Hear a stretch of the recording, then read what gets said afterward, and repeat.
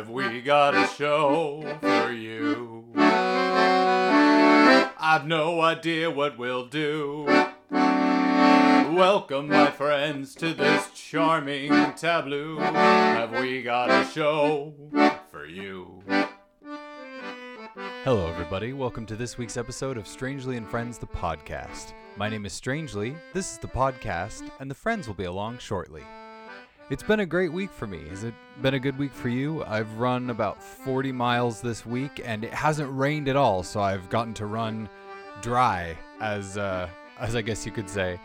It's been really cold, but it's been dry. Let's see, pop culture. I saw the first episode of His Dark Materials. I watched it twice, actually, because I watched it with two different friends, and I really like it. Between that, Watchmen, and Silicon Valley, I think HBO is more than earning my subscription dollars. Pretty soon, it's going to be HBO Max. For some reason, when I say that, I picture two X's in my head. Is that weird? Anyway, there.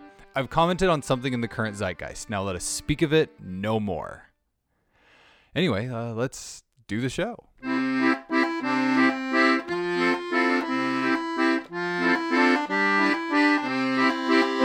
Strangely recommends in 200 words or less, including these 11.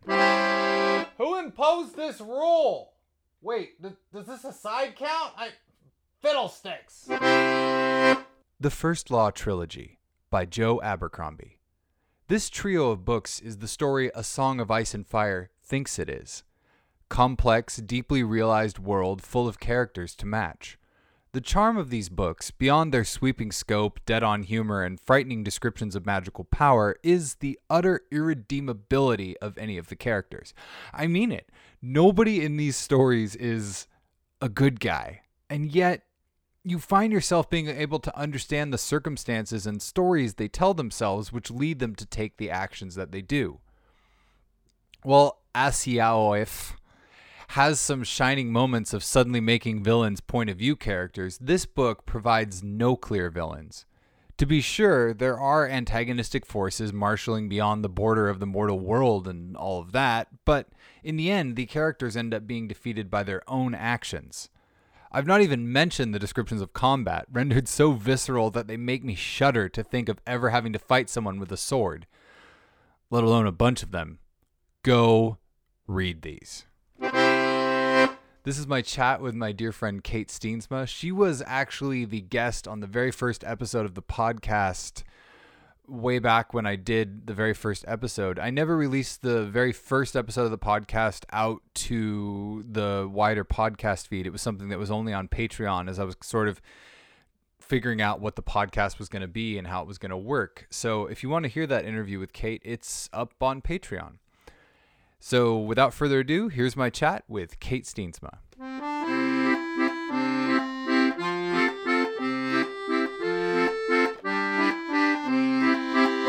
I came all the way back here just for this.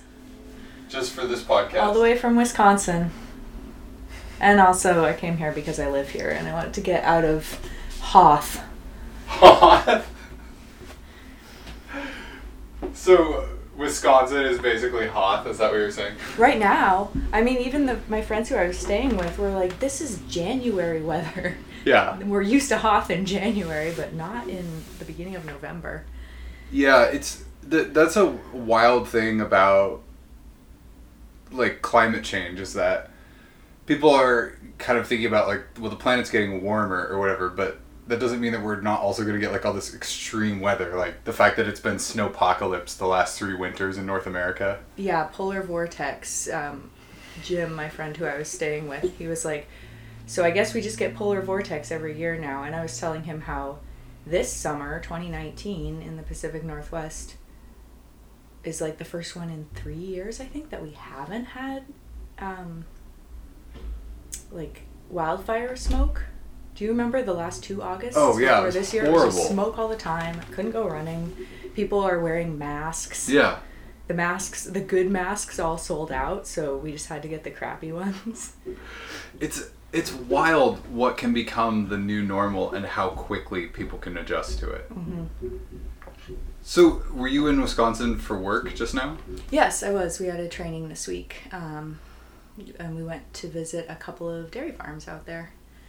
One of which was Hordes Dairy Farm, which, does that mean anything to you? No, tell me what Hordes is. So, there is this magazine called The Hordes Dairyman that has been running for, like, since, I think, the 1800s. It was a paper, maybe, back then. I should have paid more attention on the tour.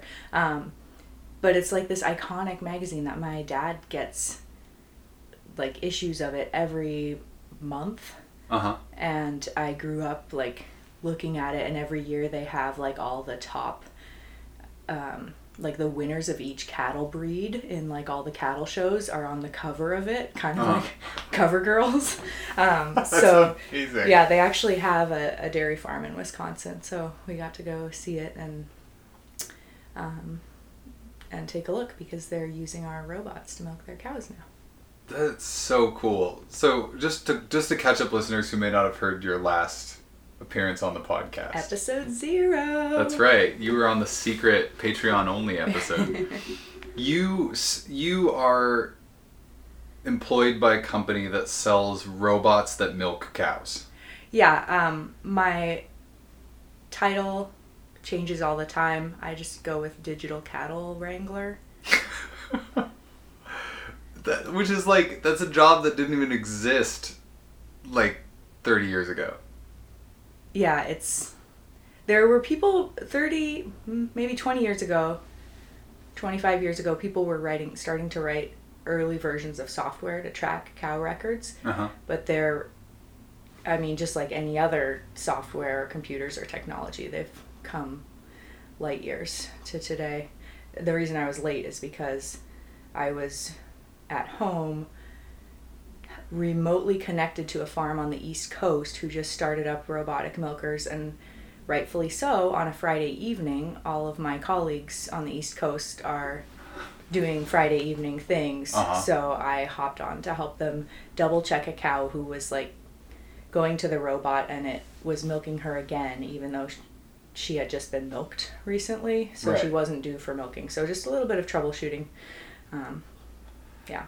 Because, like, you've told me about this before, but the cows get a treat after they get milked, right? Like, there's, like, a little chute that gives them some alfalfa pellets. It's actually, or something. While they're getting milked, they'll get pellets. Not alfalfa pellets, but, concentrate pellets, which can include any number of grains. So maybe ingredients. So maybe the cows were, like, swapping their RFID chips so she could, like, go back. She's like, I want to get some more of those. Yeah. Those grains. There actually was a pretty funny one. It wasn't, there was one recently in a robot that I heard about where the cow had swallowed an RFID chip that had fallen off, or I think it had fallen off another cow and fell into their feed area, and she swallowed it. And she also was wearing her normal RFID chip, which is usually in the left ear. And because cows, like, giant stomach, the rumen, right. is so huge, the RFID chip just settled down to the bottom of it. And so then when she was walking into the robot, it was confused, because it's like, there's 2 cows in here and one of them is unrecognized. So we basically had to tell the system that there was another cow who was a non-milk cow and was just like a cow who was allowed to come and get grain but not get milked, in order to override. Like, it was just our weird workaround and way of making the robot understand how to work with a biological organism. Ghost cow in the machine. Yeah. That is so fascinating. Just, I know it's what you do every day, but it kind of ties into something I've been thinking about a lot lately, that I don't have a hobby. I don't have anything that I pour interest and time into that is not somehow related to the things I spend my life doing. So I make art, I do this podcast, and on this podcast I talk about art and creativity and performance and everything like that. So even the books I read and the movies I watch become fodder for talking about on this show. Like, on this week's episode, I'm talking about 3 or 4 books I've read this year and kind of how they all have similarities. And I think that's one of the reasons I love having guests like you on this podcast, because you spend so much of your time in this world that is complete science fiction to me. and yet it's just your day to day. Like, you know, I was mentioning that thing about how people can very quickly adapt to a new normal. And it's one of my favorite things in, like, science fiction or fantasy books that, like, you know, there's, like, a dragon coming out of a portal, and there's some guy who's like, the dragon portal's open again, gotta go close that. Like, in the same way that you and I would be like, crap, gotta get out of bed and take out the recycling before I fall asleep. You know, it's just like, it's just another thing. And for you, it's like, oh man, a cow swallowed the RFID chip, and now we have to trick the robot into thinking that the ghost cow is allowed. Yeah. So what do you do when you are not ghost cow wrangling? Yeah. Yoga Yoga is a big thing for me, as my classic millennial white girl wearing yoga pants image today would suggest. But yeah, I'm headed to a yoga class after this, and hopefully it'll be a good way of wiping the database of the week. Yeah. Starting fresh for the weekend. Yeah. What is your take on the current state of yoga? Because I know you're certified to teach, and in the age of Me Too, yoga is having kind of a reckoning. At least according to the New York Times. It seems like yoga is on the front page of the New York Times every couple of weeks because some instructor was being too hands-on. And yet I feel like the discipline is kind of about that hands-on, like, it's like a touch-oriented thing. What is your take on that? How do you feel about that sort of hands-on instruction kind of thing? I think it can be really valuable. A lot of people who come to take a yoga class may have no other human contact or like experience of physical touch anywhere else in their life, and in a safe space and the right context, human touch is so valuable. I mean, you know, when you're raising babies, like, the more you touch them, the more it helps their brain development.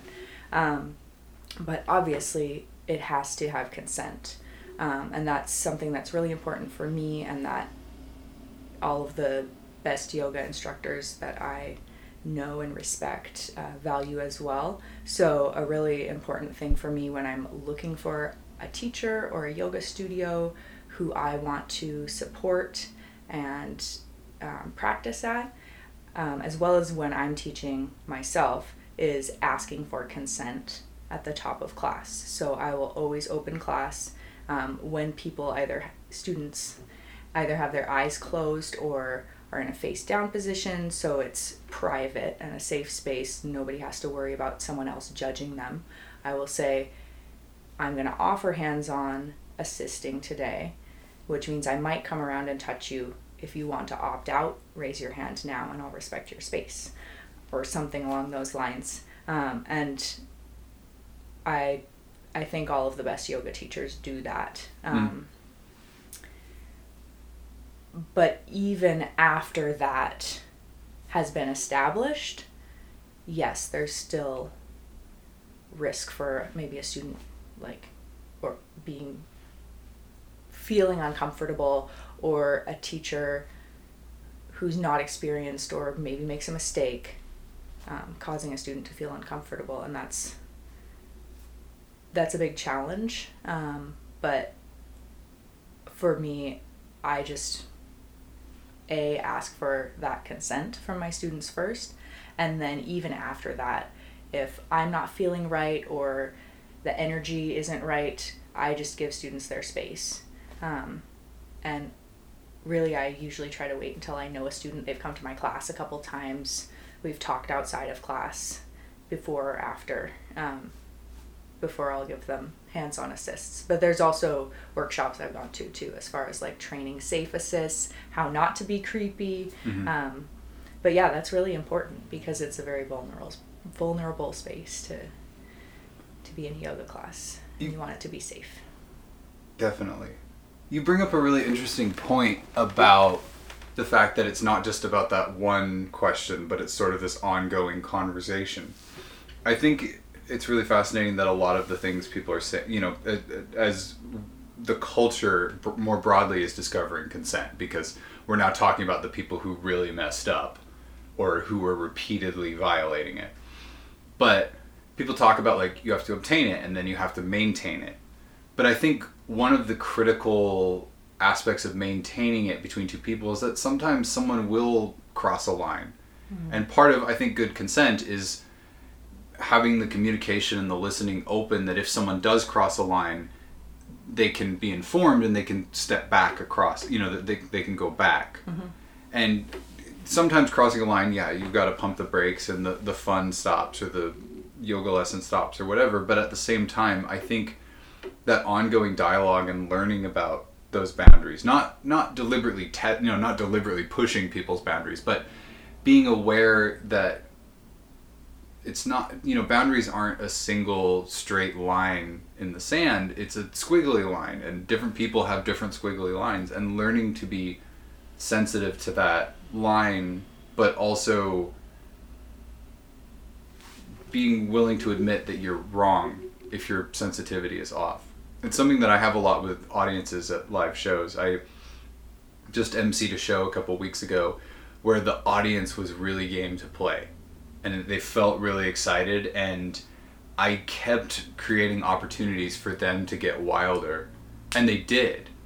And like at one point I had a guy, I did this joke where I touch my beard to another bearded man's beard in the audience, and I say something like, if two beards touch, somewhere in the world a Fraggle will be born. And we're doing that, and he's like, he spontaneously hugged me while we were touching each other's beards, and the crowd is loving it because it was like he was really into the moment, and I was like, I just kind of went for this moment of, and sometimes somewhere out in the audience elsewhere, another beard appears, and all the way across the room this guy came running and like touched his beard to our beards. and maintaining that spontaneity and excitement while still being very aware of these two guys and paying attention, and then asking them, like, is this okay? Like, you good with this? And leading them into a place where there's an ability for them to do a thing. Not saying, you shall touch your beard to my beard now, but being like, what if our beards were to touch, you know, and you sort of create a space that allows a thing to happen. Mm-hmm. And I think it's similar with what you're talking about with yoga, that you've opened up the space to hands-on, and you've offered to provide hands-on, but it doesn't mean if you're in my class, I'm going to touch you. Yes. It's, I may touch you if you need it, if you want it, and it's just, it's an entirely different set of steps leading to being touched, as opposed to, I don't know, when you're at the doctor's office and it's like, turn your head and cough. I don't know what your equivalent of turn your head and cough would be, but it's sort of like, if you start thinking about having that kind of experience in the rest of life, it's horrible. And I think it's really, really valuable to hear that someone who is teaching yoga and a part of yoga is thinking about this. Yeah, that's a great point. And I guess another thing that I have seen other yoga teachers do, and that I've done, is if I really have a good rapport with a student who's a regular or something, just checking in with them at the beginning of class, like, hey, is there anywhere like in your body where you feel like you might need a little bit of extra attention today that I can work on in the sequence? And I have had students specifically ask me, oh, like, could you give me an assist in half pigeon pose? That's a favorite one to get an assist in. Or after class, touching base to, hey, how did you like that assist in half pigeon? Could it have used more pressure? How was it for you? Just to kind of have an open-ended question to see what their experience was. And they may try to, if they were uncomfortable, just say, oh yeah, it was fine, or oh, that was great. But you can kind of read tone, and that's a good way to just get feedback. But for the most part, students, if you have a good relationship with them, they'll give honest feedback. Mm-hmm. Yeah. And that thing you just mentioned about a good relationship, you know, in conversations like this, or talking about race or gender or whatever, there's a tendency for people who are not as on board the hype train to Wokeville, to view conversations and settings like this as being like too PC or too careful, and kind of being like killjoys. And that has not been my experience, that these conversations or these moments are killjoys. I think they're great, and they're not as clinical as they sound when you're talking about them hypothetically. Because as you said, among friends or among students who have a good rapport, or groups of people who have built relationships, there's things that are understood, there are things that are communicated. It's not like every single moment you're like, my hands are now 6 inches from your hips, now they're 3 inches from your hips, now I'm touching your hips. Like, no one would do that. You would sound like a crazy person. Yeah. It's just about, it's like you've established that we have this rapport and this tone, and we communicate along these lines. Yeah, absolutely. And that your comment about narrating my hands are X inches from your hips or whatever, we wouldn't do that. But one thing that yoga teachers do usually try to do, if you are approaching a student's space, and I guess always if you're about to give them a hands-on assist, what I try to do is rub my hands together. It sounds weird, like, ooh, I'm rubbing my hands together, all creepy, but really just like to warm my hands up, and also to make a bit of a noise like this so that they hear, oh, the teacher is like right here, so that I don't catch them off guard if they were looking the other way or I was outside of their view, but also trying to approach them from within their view if possible, so they aren't just like, oh, there's a hand on my back and I'm fine with that, but I didn't know it was going to be there right now. Yeah, so there's a lot of technique behind it to make sure it's a safe and elevating experience to their yoga practice. It's absolutely like if I had my eyes closed and you said, I'm going to touch you at some point in the next 5 minutes, I would be so uncomfortable. That would be the worst feeling. Oh my goodness. Well, luckily for me, even though I'm a yoga teacher, I'm not the most like graceful in my movements. I'm known to be a little bit clumsy in times past. I try not to kick over water bottles when I'm teaching, but I do, I think, make enough noise just in naturally walking around a room that hopefully that helps too. Yeah. It's also something that I think embracing that humanity. I've taken a few yoga classes where the teacher is really leaning into some sort of like spiritual guide, kind of sanastiti, chimichanga, like chaturanga kind of thing, where they're like, it's like really this, like they're taking you on the spiritual journey, and I'm like, this room is 110 degrees. We're all sweating our balls off, and like I've farted 3 times. This is not a spiritual experience for me. This is a very physical and intensely, like, there is emotion in that. And I guess that is kind of, to be that in your body, it is spiritual, but to embrace the humanity of that kind of activity, that kind of moment. And that's something that in the few times I've done yoga when you've been instructing, you're very human and down to earth about it. It's like we're all just in our bodies, and like this is a very human experience. In the same, and I feel it's kind of similar to the difference between just going to somewhere like an Outback Steakhouse or whatever with your family as opposed to going to like a haute cuisine like French restaurant where like they bring you like tiny forks and everything's like plated a certain way. You know what I mean? That difference where it's just like, we're humans, we're eating. Like, why do you have to make this thing when it's all gonna be poop? So, like, why not embrace the humanity of it? That is a great mantra. It's all gonna be poop. Embrace the humanity of it.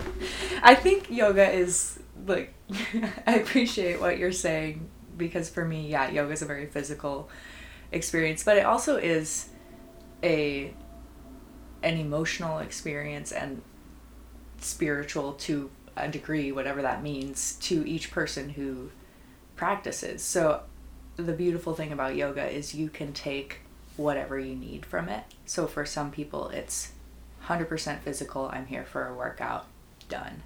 And for other people it can be very spiritually enlightening and important to someone in that way, maybe even more so than a physical practice. So yoga's what you make it. I can't think of a better note to end on. We ended up talking about yoga today, but that was great. Thank you so much for stopping by the studio to chat. Thank you for chatting with me. Namaste. That was my chat with Kate Steensma. She's just a lovely and delightful human. If you want to know more about Kate, you can follow her on Instagram at Tunikata. That's Tunikatja. She posts a lot of really great nature photos that she takes in her travels, along with quotes by people like Ralph Waldo Emerson and Thoreau. It's just a nice, fun thing to follow. And you can also follow at steensma.dairy, STEENSMA.dairy, to find out about Kate's side hustle with the cows. Here's a thought. Why do we equate grim with artistic merit? At the beginning of 2019, I made a pledge to myself. I would read a book a week for the entire year.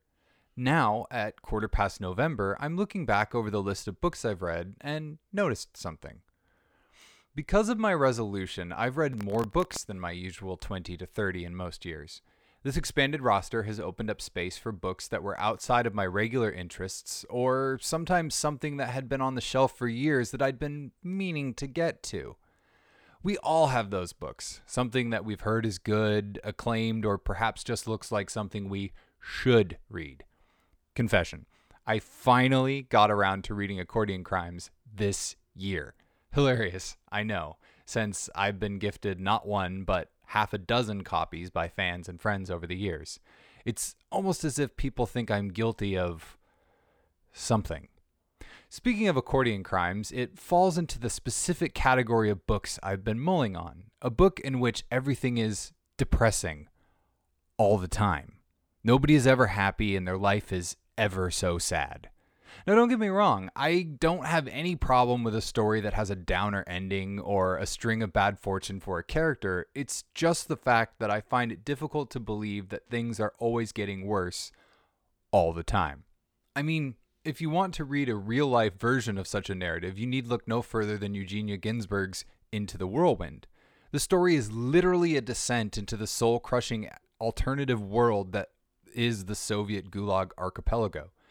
In spite of all of this real-life difficulty, Ginsberg still manages to not be as much of a downer as, say, Accordion Crimes or Suicide Blonde by Darcy Steinke. Many of you listeners have probably read the kind of novel I'm talking about, one in which unbearably grim things keep happening. I keep wanting to say grim, like my friends in Scotland. Where prostitutes rub shoulders with broken women and people interrupt conversations about the weather to say things like, "That was when I noticed that my father had been blowing his nose with my school jumper every morning before he laid it out for me to wear that day." Sudden confessions of dark pasts, abuse, and illicit desires fulfilled or longed for. We've all encountered a piece of art written by a young person, a play or a poem rife with curse words to the point of self-parody. This young creative has consumed large amounts of adult content without understanding the depth of the emotion and feeling that pushes people to utter dirty words like fuck or cocksucker or Coke Zero.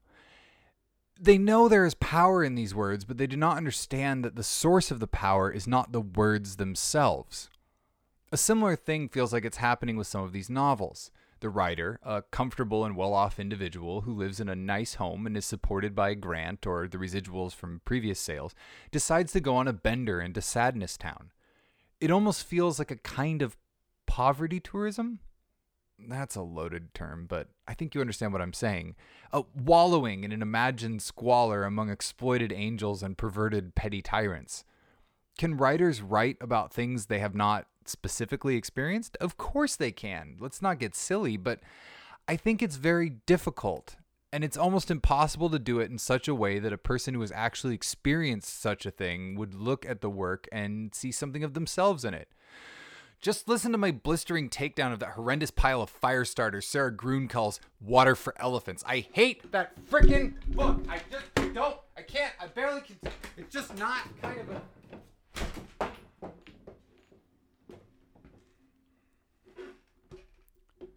Sorry. This tendency to fixate on the imagined struggles of people lost in the darkness, or whatever, is all the more infuriating because of the way literary society seems to reward it. The darker a book's subject matter, the more likely it is to be labeled important or vital.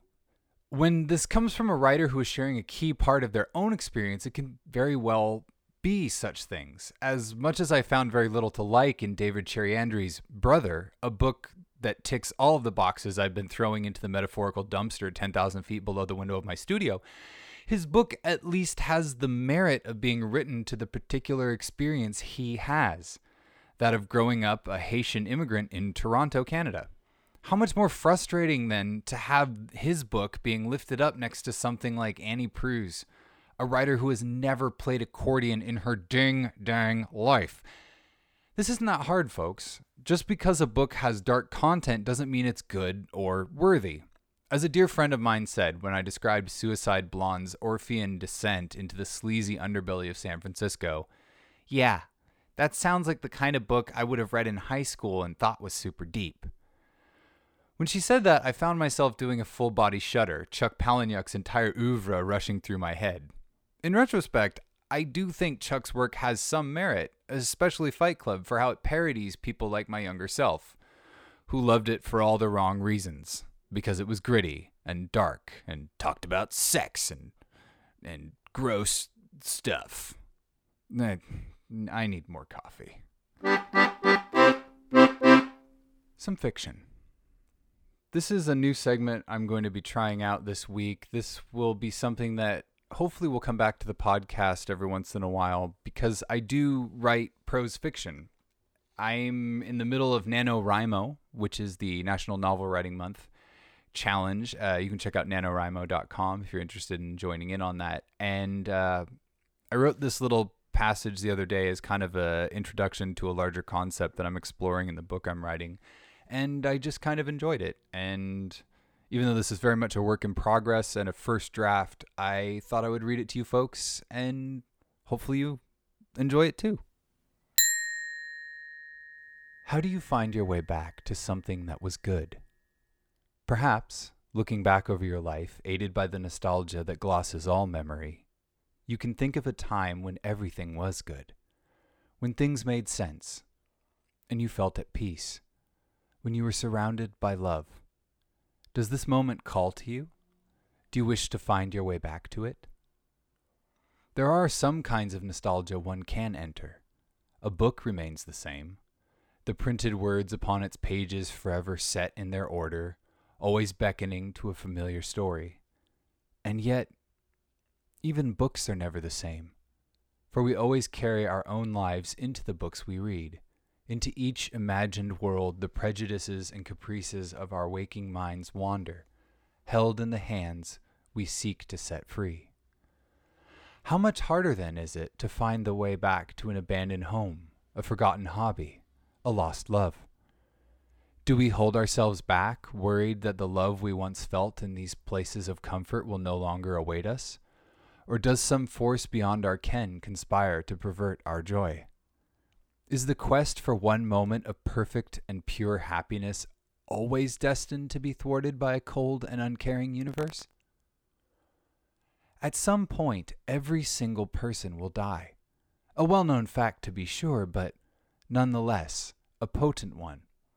In the instant before the spark of life leaves your body forever, you will look back along your life as though down a corridor filled with alcoves, each containing a memory. Some will be dim and dusty, each containing a half-forgotten recollection. Other alcoves will be blazing with the light of 1,000 candles, glorious miniature temples to happy nostalgia. These alcoves are your favorite memories, the ones you revisit often, the ones you love. Among these most favored of little altars to your past, there will be one, the greatest and most beautiful. Instead of a simple niche in the wall of the corridor, this one is a gilt door, carved of golden wood that feels warm to your touch. Can you see the door? What lies behind it is for you to know, and for me to forever guess at.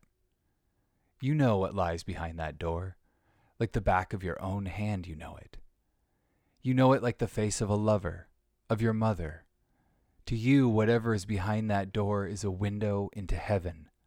All of your deepest held loves and joys lie behind that door. If you are young enough, or hopeful enough, you doubtless think that one day another door will replace this one. You can almost imagine this grander door, inlaid with silver and set with precious stones. Behind this hoped-for door is something grander than you almost dared dream you could possess, a great love, a singular event, a true inspiration. At the moment of your death, you will know which alcove contains the door to your heart. Perhaps you have already made the door, filled it with the memory of your heart's triumph, and that is that. Perhaps you hope that one day you will create this door. If you spend your whole life hoping for the door, you will never learn to value the door you already have, destined to die disappointed. Somewhere, far back along that hallway, is another door. This portal is not set in one of the alcoves, but in the floor of the corridor. Though this trapdoor is sealed shut, bound with chains, locked, and weighted with heavy stones, it still bounces with impacts from below. It has broken open before. You know it will break open again. This is the door you hope to never open again. In the darkest part of the night, when sleep evades you, you hear whispering from behind the door, threats and promises. If only you will just open it. Only you know what awaits you behind that door. Only you keep bringing the buckets of slops or the trays of mincemeats to the thing below that door. Perhaps, on the last day of your life, you will decide to leave the door closed, walk out through your favorite alcove and into happiness. Or will you break the chains, roll away the stones, unlock the door, and climb down into the dark with the thing in the cellar? Only you can know for sure. But I digress. Let us think of the cellar no more, though I know you will. Let us turn our attention back to that most happy and charming of alcoves, the one that contains a first kiss, a song among friends, the feeling of the down on a days-old chicken. Can you recover that feeling? Can you return to that thing that, even if only for an instant, made you purely and truly happy? Please tell me if you know how.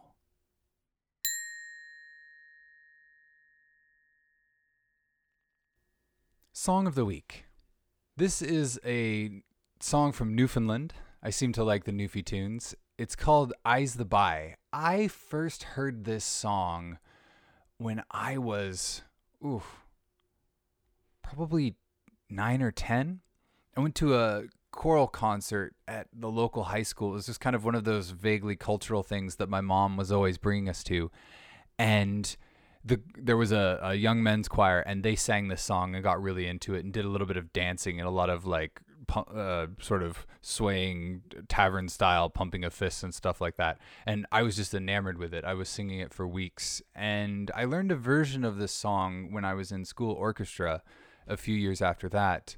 But it was really fun to discover this song in the Lomax book, The Folk Songs of North America. So without further ado, here is Eyes the Bye.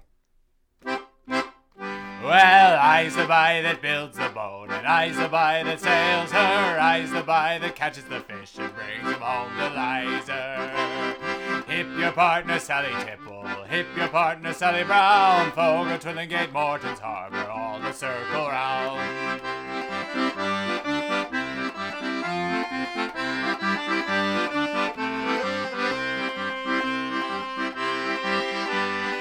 I took Liza to the dance, and faith that she could travel, and every step that she would take was up to her knees in gravel. Hip your partner Sally Tipple, hip your partner Sally Brown, Fogo, Twillingate, Morton's Harbour, all around, around. Salts and rinds to cover your flake, cake and tea for supper, codfish in the spring of year, fried in maggoty butter. Hip your partner Sally Tipple, hip your partner Sally Brown, Fogo, Twillingate, Morton's Harbor, all around, around. Susan White, she's out of sight, her petticoat wants a border, old Sam Oliver in the dark, he kissed her in the corner. Hip your partner Sally Tipple, hip your partner Sally Brown, Fogo, Twillingate, Morton's Harbor, all around, around.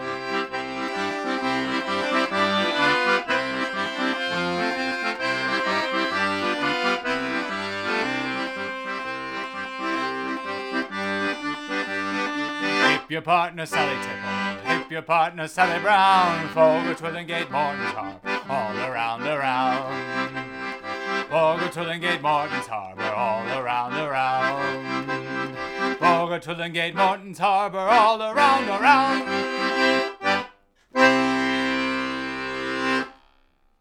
Mailbag.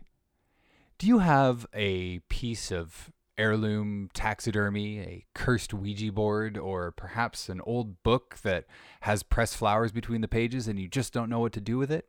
Why not send that stuff to me? Strangely at 1000 Harris Avenue, Bellingham, Washington, 98225, number 21. That does it for this week's episode of Strangely and Friends, the podcast. Thank you so much for listening. It's absolutely a pleasure to keep getting to make this artwork for you folks, and I hope you enjoyed the new experimental bit of fiction. I will hopefully be including little bits from my NaNoWriMo for the rest of the month, and at some point I'll probably do an audiobook of another novel. I did Postmancier a while ago. You can find that on strangelyandfriends.com, and yeah, I hope you folks out there are enjoying this stuff. If you aren't enjoying this stuff, please write me a letter and tell me why. I'd love to hear from the haters. If anybody's hate listening to this podcast, I'd love to hear from you. Thank you to all of my amazing patrons out there on Patreon. It's patreon.com/strangely if you want to get in on that. But to all of you folks who are already in on that, from the bottom of my heart, thank you so much. It means the world to me that every month this podcast is able to pay its own bills, and I also get to eat.